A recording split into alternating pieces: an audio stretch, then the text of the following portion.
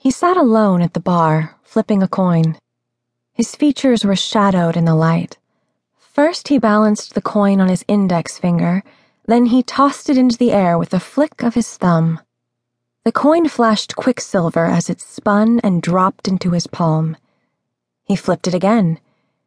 It was a rhythmic movement, hypnotic like the ticking of a clock. I watched him catch the coin, then let my gaze travel up his muscular arm. An elaborate tattoo curled around his upper right forearm and biceps, but from a distance I couldn't make out the design. His profile was sharply masculine, his jaw dark with stubble, his black hair thick and messy. He wore an Old Navy t-shirt and jeans that hugged his long legs. Though his shoulders were slumped, a tense, restless energy wound through his body as if he were an eagle poised for flight. As I watched him, something fluttered deep inside me. I knew men like him. He'd once been like the rough boys from my old Chicago neighborhood, the boys who radiated insolence and defiance, the ones who fought, cursed, and cut school to sneak behind buildings and smoke. The boys who dared each other to shoplift from the Russian shops on Devon Street. The boys who liked me because I was a tough girl who met their challenges without fear. This guy was no longer a boy, though. Far from it. He was every inch a man, from the rugged planes of his face to his powerful torso and clear down to the scuffed, well-worn boots. He flipped the coin again, closed his hand around it and pushed it into his pocket. He grabbed the bottle resting on the counter and tilted his head back to drain the last of the beer. The column of his throat worked as he swallowed.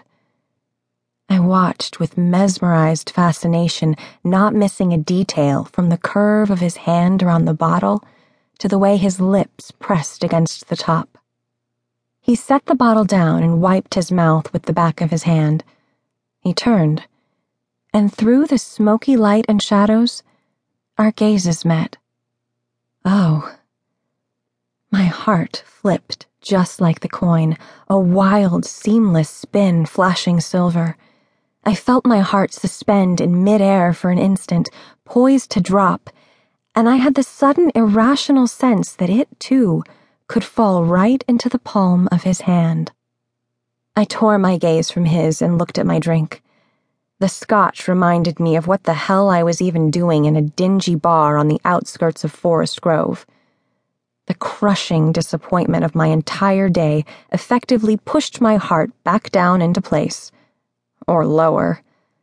My dark mood was also probably the reason I was thinking silly thoughts about a complete stranger.